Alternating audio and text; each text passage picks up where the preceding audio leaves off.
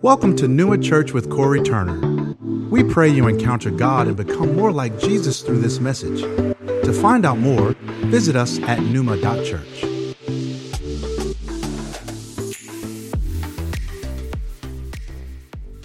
All right, go with me to Isaiah 55. Isaiah 55, 6-9 on the plane back home from Bangkok last weekend. The Lord began to speak to me out of this passage. By the way, last Sunday, I prayed for a little boy whose right hand was swollen to 1.5 times the left hand. And the mother came down, and his whole hand was like on fire with an infection. It was really hot to touch. And so Tim, one of the missionaries there, and myself, we laid hands upon this young boy, and literally the mother shrieked because under our hands as we prayed, the swollenness reduced immediately. And you could tangibly, visibly see it. Another man had irreversible, so the doctor said liver disease, 900 plus something. It's only supposed to be 40. Prayed for him over 48 hours. This man actually went and got tested. And on the Sunday, they discovered that the liver count came back to 90 and was being totally healed and restored. And we know God's still healing, still moving in power. We've had 14 cancer patients healed, and a lot of them healed without any treatment. So if that's what God did yesterday, what is he going to do today? And what is he going to do tomorrow? So I believe the Lord has a word for you.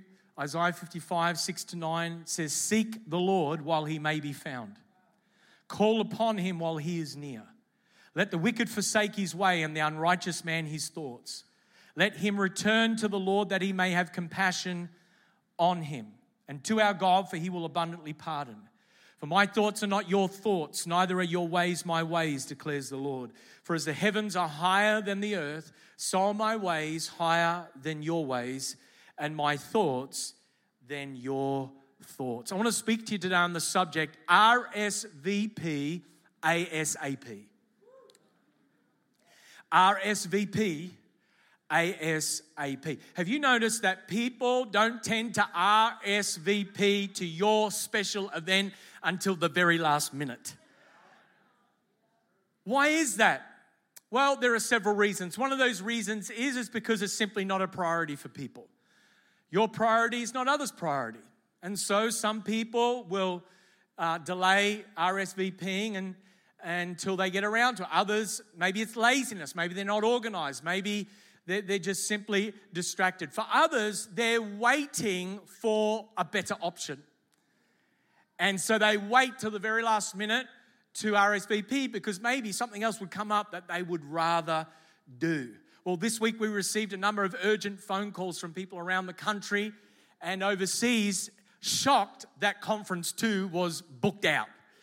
And they were ringing up. I had phone calls myself from Western Australia and Queensland. Our office had, various staff had. "What do you mean it's booked out?" And I'm like, "We've only been advertising it for 5 months."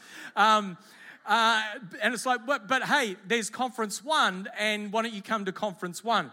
And it's really interesting to, think through the psychology of RSVPing. RSVP, translated from French to English, means please respond. And it's interesting in this chapter, Isaiah 55, the prophet uses the imagery of an invitation to a banquet with God to actually invite Israel to come to him in fellowship, in communion, in relationship, so that God could renew his covenant with them and pour out abundant showers of blessing upon him.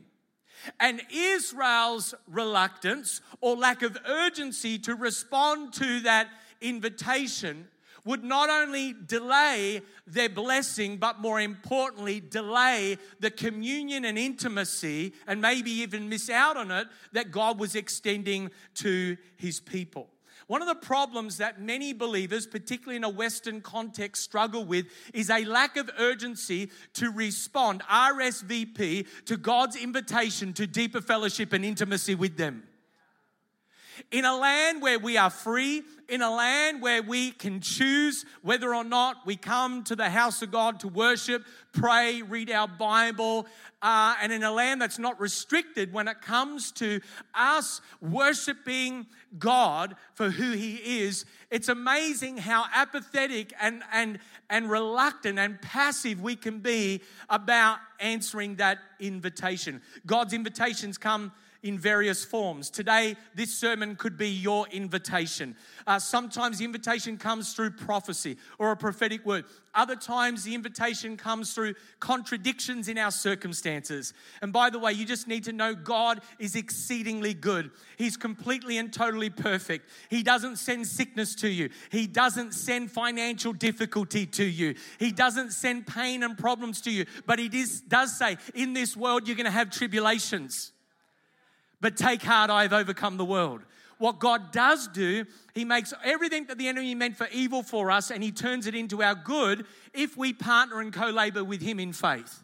What He does do is use every contradiction and circumstance, no matter how difficult or painful, to produce something beautiful. He gives you a beautiful headdress instead of ashes, an oil of joy instead of mourning. This is who God is, and this is what God does. But He does use circumstances at times, however contradictory, to invite you into deeper fellowship and relationship with Him. And He gives you a free will. He gives you a choice about how you're going to respond to that. Other times He invites you through a whisper in your heart. Aren't you glad that God doesn't have to beat you over the head with the sledgehammer to get your attention all the time? I am so glad that when I say, God, I thank you for your discipline in my life. Just be gentle. That's a good prayer to pray. Right? I say, Lord, you don't need to hit me with a sledgehammer. You don't need to get my attention. Not that He would hit me with a sledgehammer in a negative way, but sometimes God has a way of allowing us to bump into our own walls. You know what I'm talking about? And so sometimes it's the gentle whisper that's the invitation. Other times it's a God encounter like we've had today, or maybe a revival conference encounter, or an encounter with God in your devotional time. Revelation 3:20 says, behold, I stand at the door and knock. If anyone hears my voice and opens the door, I will come into him and eat with him and he with me. You need to understand something, that God is always knocking on the door of our hearts. The issue is, are we hearing, are we listening, and are we willing to open the door? God's always knocking. He wants relationship. He wants fellowship. But you have to hear and you have to open the door. And this is why throughout the scriptures there's this exhortation about don't harden your hearts.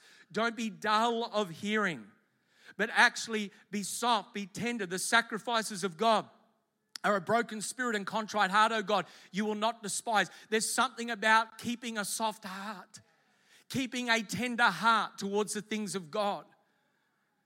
God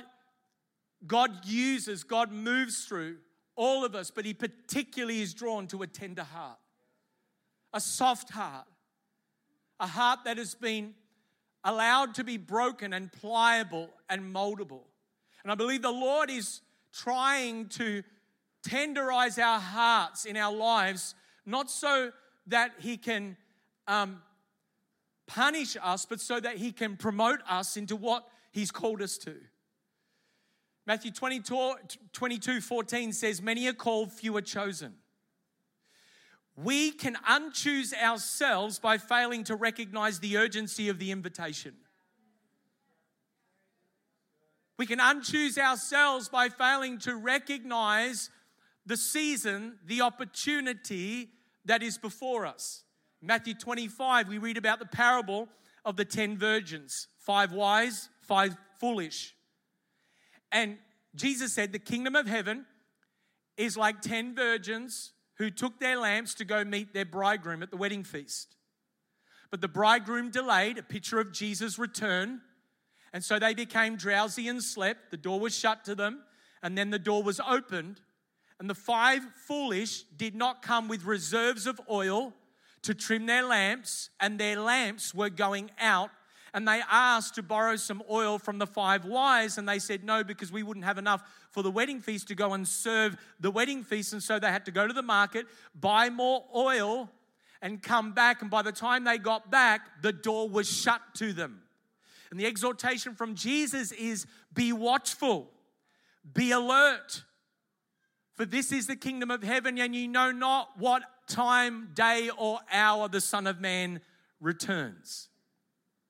One of the failures, one of the problems in a comfortable society when it comes to believers is we fail to recognize the urgency of the hour or the urgency of the invitation that God is giving to us. And so the solution to that is we've got to RSVP to God's invitation ASAP. You say, where is that in the text? The prophet in verse 6 says, seek the Lord while he may be found. Call upon the Lord while he is near. How many of us know that implies there is a day coming when the Lord won't be found, nor will he be near? And how many of us know that's a scary proposition? We often take for granted the fact because we're saved or we're in relationship with God that we've got a relationship with God, so we're all okay. But we fail to recognize the urgency of the hour as literally millions of people die to an eternal separation from God. And then we fail to recognize the things that God is asking us to in covenant relationship with us. It's an interesting verse in Genesis 6:3. It says, my spirit shall not strive with man forever. And there are two contexts and applications, or two applications to the one context. He's speaking about the dynamic of our length of days and time on earth. It says man shall only live up to 120 days in that passage of scripture, 120 years, sorry. And then the second application, some of you got real worried then. And then the second application of that is that there is coming a day when Jesus returns, the Spirit of God will leave this earth. I don't even want to begin to imagine what this earth would be like without a covenant of grace and the presence of the Holy Spirit here. We are under a covenant of grace. The Holy Spirit has been poured out upon all flesh, but there is coming a day when we will be with him, caught up in the air in heaven, and the Holy Spirit will be taken from this earth, and for a period of time, the enemy of our soul and the God of this age will have free reign. That's why Paul in 2 Corinthians 6:2 says, behold, now is the favorable time. Behold, now is the day of salvation. And so we've got to understand that in the Bible, there's two dimensions of time. There's chronos and kairos time. I speak a lot about this because it's a revelation to my soul. Because many people are living their lives by chronos time. The ticking of the clock and the turning of the calendar. They look at the natural seasons, the natural circumstances, what's going on in the natural, and they live their life accordingly. But you need to understand there is this thing called kairos time. It is God's appointed window of opportunity, and it must be seized if you're going to maximize that which God is trying to lead you into. There is a saying that says the opportunity of a lifetime must be seized in the lifetime of the opportunity. How many of us know there's an expiry date on certain invitations? There's an expiry date to your RSVP. There's an expiry date to certain opportunities. God calls people and he gives them grace and he extends invitations and opportunities. And there's always a second chance with God. But there is certain invitations, certain things that God puts before us, we've got to seize in the window that opportunity is given. You know, late last year, God spoke to me a clear word from a man I didn't know. He came up to me in the conference. It was the end of the session. And he said, I don't know what this means, but God's been speaking to me the whole session. And God's given me two words for you, strip back. It took me a little bit by surprise. What do I take my jacket off? What's going on? And it's like when God speaks, there's literal, there's metaphorical, there's symbolic, there's different ways that we interpret and different modes of communication. But out of all the amazing prophecies I received last year, those 2 words, strip back, grip my heart. And for weeks and months, I pondered it, I processed it. I'm asking God, what does this look like? And the Holy Spirit came and put his finger on a few key things in my life. One was a responsibility I had in our national movement. Another was all the invitations I'd accepted for the first 6 months of this year. He said, I want you to cancel them. I want you to step off that because I'm giving you a window for you to seek me more. That there are things coming for Numa Church. There are things coming for you at the back end of 2023 and into 2024. That if you don't seize this opportunity, if you don't seek me while I may be found, call upon me while I am near, you are going to miss what I have for you on the other side. And there was this prophetic word that I received from a prophet about a river running next to a door that was slowly closing. And the word came and said, if you don't jump in the river, you're going to miss what it is that God wants to do in the next season. I'm like, I thought I already was. How many know there's always more that you can experience of the presence of God? Ecclesiastes 3:1 says, for everything there is a season and a time for every matter under heaven. Can I encourage you with this? Pay attention to what God's asking of you today because tomorrow depends upon it. There are things that if I didn't pay attention to and obey 10 years ago, I would not be walking in today. There are things that the Lord asked of me 20 years ago that if I didn't obey and listen to, I would have delayed what God was wanting to bring into my life. Spiritual maturity is not simply measured by the character of Christ or the fruits of the Spirit, love, joy, peace, patience, kindness, goodness, gentleness, self-control. Spiritual maturity is also measured by the gap between God's word in your life and your obedient response. The distance between God speaking and you obeying is an indicator of your maturity. And where there is a sensitivity and there is a brokenness and there is a dependence and there is God, apart from you, I can do nothing. And you have a full revelation of that. You lean on the word and you actively obey. So here's the question. What was the last thing God asked you to do you haven't done yet? Because as I was preparing this and praying, the Lord brought something to my mind and heart that I know I've got to do.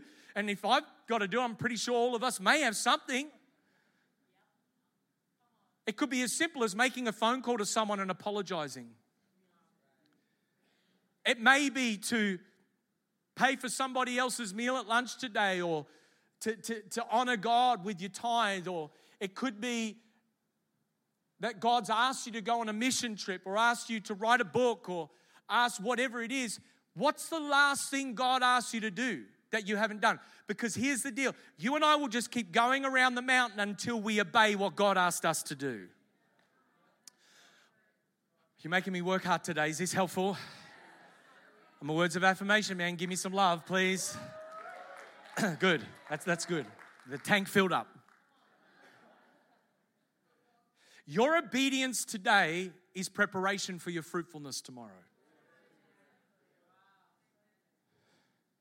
And it's so important that we are recognizing and discerning what God is saying today, and we RSVP ASAP. The greatest obstacle to you accepting the invitation is we can stubbornly persist with our own thoughts and ways. And this is why the prophet in verse 7, he says, let the wicked forsake his way and the unrighteous man his thoughts. Okay? Coming to God won't cost you money, but it will cost you your pride. Which for a lot of people is more expensive than money. I'd say for all of us. And this is why in verse 1, the prophet says, God's saying through the prophet, come buy wine and milk, which is a picture of spirit and word, without money and without price. Why do you spend your money for that which isn't bread and your labor for that which does not satisfy? A lot of people are exhausting themselves with pride by pursuing a lie rather than humbling themselves and being energized by truth. Pride would rather be exhausted by a lie than energized by a truth, because it wants to hold on to its stubborn thoughts and ways. Pride thinks we know better than God. Who's ever thought that? Don't put up your hand. If I look back over my life at when I've disobeyed God and haven't obeyed His voice, it's because I thought I knew better. Until everything goes pear-shaped and then you're on your knees groveling. Ever been there? Am I the only dysfunctional person in the room? And so you think, it's like for a lot of us, this is why we say, part of our kingdom culture values, prayer is our first response, not our last resort. Because what a lot of believers do is they work and they do stuff and they make it all happen. And then if it all goes well, it's God's will. Then when it all goes pear-shaped, then they start praying. No, pray at the front end. Pray at the start. Because we also say everything happens better after prayer. You submit it. You're showing God, I'm dependent, I trust you, and I'm leaning into you. When we think we know better than God, doesn't go well. Just ask King Saul. King Saul was anointed by God, chosen by God. You can be chosen by God to do something great. Lead a business, lead a family, lead a nation, lead a church, chosen by God. But he thought he knew better than God. And so he goes and he willfully disobeys the law, offers up a sacrifice in place of the prophet Samuel. The prophet Samuel shows up and says, "What have you done?" And no matter how many excuses and reasons you come up with that are very creative, King Saul, the fact is the kingdom is going to be torn from you because you did not obey God's thoughts and ways. You persisted stubbornly in your own. And when you and I stubbornly persist with our thoughts and our ways at the expense of God's thoughts and ways, it's another term, another name for pride. And what did the prophet say to Saul? He said in 1 Samuel 15:22, to obey is better than sacrifice, and to listen is better than to offer up the fat of rams. I heard someone say once, listen or your tongue will keep you deaf. Have you ever been in a one-way or a conversation with someone that no matter how many breaths in the conversation you try to offer up advice, they just talk over the top of you? Has that ever happened to anyone? Don't look at your spouse if that says. And it's like, they're their own counselor. They've worked out how the world works.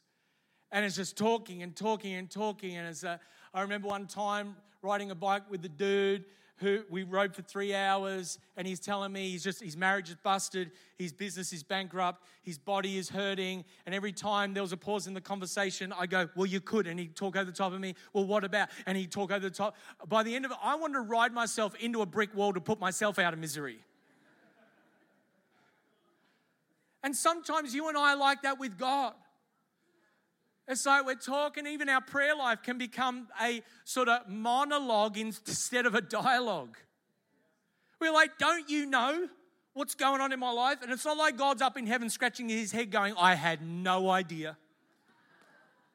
Really? I had no idea you're going through that. Grab an angel with a mangy wing, come over here. Did you know that Harry has got a problem with Sally? I mean, did you know? No, it doesn't happen. God knows better than you and I how to resolve your complex, complicated situation. Whether it's financial, physical, relational, ministry, whatever it is. So what's going to block, what is going to be an obstacle to us accepting the invitation, running to him, is us persisting in our thoughts and ways. A stronghold which pride leads to isn't a dark atmosphere in the sky. It's not some ooky, spooky thing in the sky. It's a fortress of wrong thinking in the mind. And pride is the doorway to a demonic stronghold that will block the access of the river of God's Spirit in your life. If pride turned an angel into a devil, what will it do to you?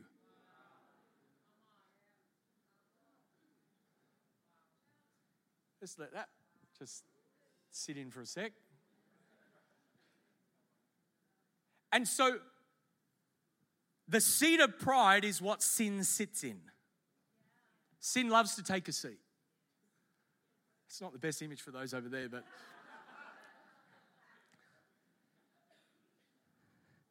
Pride is the seat and the stronghold where sin dwells. And pride begins in not just the seat of our hearts, but in the stronghold of our thinking. That's why Proverbs 23:7 says, as a man thinks, so is he. So the thoughts you think lead to the ways you live. So the answer to stubbornly persisting in our thoughts and ways is we've actually got to exchange our thoughts and ways for God's thoughts and ways. And this is why in verse 7, the prophet says, let him return to the Lord. Verse 8, for my thoughts are not your thoughts, neither are your ways my ways, declares the Lord. For as the heavens are higher than the earth, so are my ways higher than your ways, and my thoughts than your thoughts. When we're born again, our spirit is regenerated, but our mind is still operating on old software. So that's why some believers, when they get saved, they were dead in sin, now they're made alive with Christ. They've been given the mind of Christ by the Spirit. They have been regenerated in their spirit. They're now made alive, but the spiritual reality of the outworking of the mind of Christ needs a co-laboring partnership of mind renewal. That's why the Bible says, do not be conformed to the pattern of this world, Romans 12:2, but be transformed by the renewal of your mind. Not the removal of your mind, as a lot of secular sort of people think that Christians have lost their mind. No, our minds have just, yes, washed by the word. Literally, we're brainwashed by the word. Yep, totally. Bought in all the way, brains washed. Yep. You should go through the washing machine too. And then they tell you all about their problems. You're like, how's that working for you? So, when the Bible says, don't be conformed to the pattern of this world, it says, it means literally, don't be squeezed into the mold of this age. A lot of people don't understand that one of the primary reasons for the renewal of our mind is not only to think like God, but if you're going to access the kingdom of heaven and the laws that govern the kingdom of heaven, you need your mind renewed to think like God to access that. Because the laws and the principles that govern the kingdom of this world is completely contrary and different to the laws of the kingdom of heaven. Jesus said in Sermon on the Mount, you've heard it said, but I say to you. In other words, the kingdom of God is countercultural. If you want to be successful and fruitful and effective in the kingdom of this world, you need to abide by the principles of the system of this age. You have to conform to it. You have to be squeezed into its mold if you want the God of this age to promote you.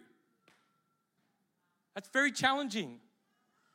Because a lot of people are aiming for goals that only are to do with the system of this world, not the kingdom of heaven. And the Lord's like, well, if you abide by the principles and the laws of this world, knock yourself out. You'll succeed. But you'll lose out in the next. For what will it profit a man if he gains the whole world and loses his own soul? What are you giving up? What are you exchanging? But if you want to actually live by the kingdom of heaven and be able to manifest God's will in any given situation, then we need our minds renewed to think like God according to His truth, His principle, and His laws. You say, well, what is God's will? Matthew 6:10. Your kingdom come, your will be done on earth as it is in heaven. It doesn't get better than that. If you would align your life with heavenly realities, that's why I preached on that 2 weeks ago. Live your life by heavenly realities. You will begin to discern and test what is God's perfect will in any given situation. Is this helping? You see, the ways of God are only accessible through the thoughts of God. So if you want your ways to become more like God's ways, then your thoughts have to become more like His. Hal Oxley, great general of the faith, passed away, I think 103, 104, great man of God, planted, pastored churches, led movements. He was alarmed as a young man at the thoughts going into his head. He loved the Lord all his life, alarmed. And he decided to grab his Bible, go to a park bench and do what only he knew to do. And he sat there for 3-4 days, and every time a toxic, negative thought came into his head, he would identify it, go to the Word of God where there was a truth that countered that, and he would read and declare out loud that truth to the point that it overwhelmed the negative thought. He stopped long enough to become aware. And after 5 days, he said it was like his brain had had a spring clean and his mind was clear of toxicity and distraction as he countered the lies of the enemy with the truth of God's word. The more you believe a lie, the more you empower the liar in your life. But when you know the truth shall set you free. And so we've got to enter into this great exchange. We've got to exchange a lie for a truth. We've got to be aware of the thoughts that are passing through our heads. And a lot of people say, well, I wish I could, but, it's just so hard and it's just so difficult. Listen, you are not a victim of your biology or your circumstances. God has given you a choice in the thoughts that you think.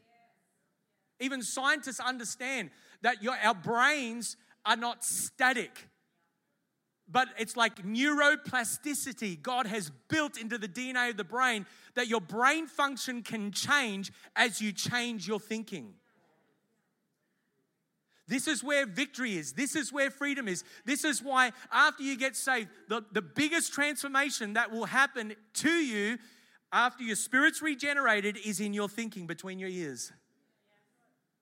And sow a thought, reap a word. Sow a word, reap an action. Sow an action, reap a habit. Sow a habit, reap a character. Sow a character, reap a lifestyle. Sow a lifestyle, reap a destiny. The path begins with a thought and ends in a destiny. If you want to change the end outcome, you've got to change the input.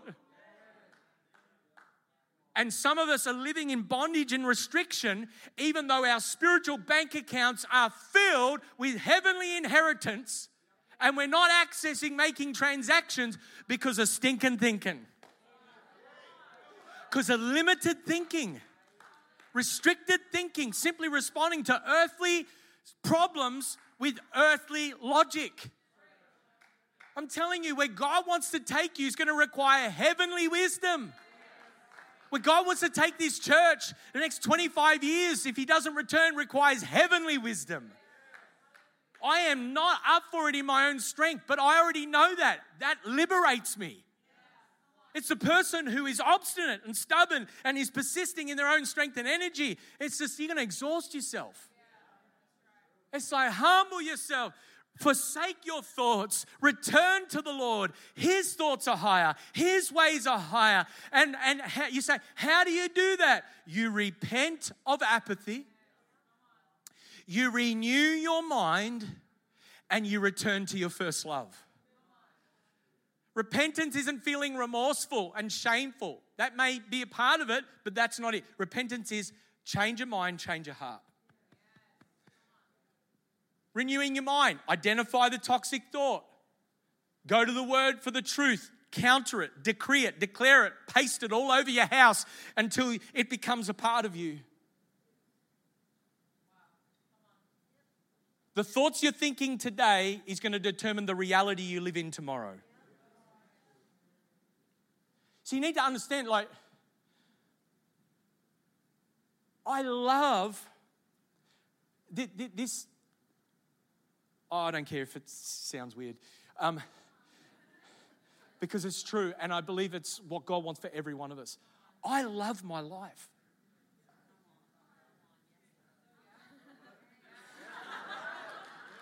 No, serious. Are there some challenges? Yep. Is there some pain? Yep. Are there some problems? Yep. Are there things to navigate? Yep. But you got to understand, the Lord put this as a dream in my heart 25 years ago. Things we're doing, things we're walking into, doors that are opening all over the world. The move of God that's taking place was a thought and a dream before it was a reality. And we keep getting words like, you're only at the beginning, you're only started. Yes. Guess what? God wants you to live your life, love your life. Some of you despise your life. This is the only life you got. God gave it to you. But if you don't like the results or the fruit that life's given you, you've got to change the input. You've got to change the thoughts you think.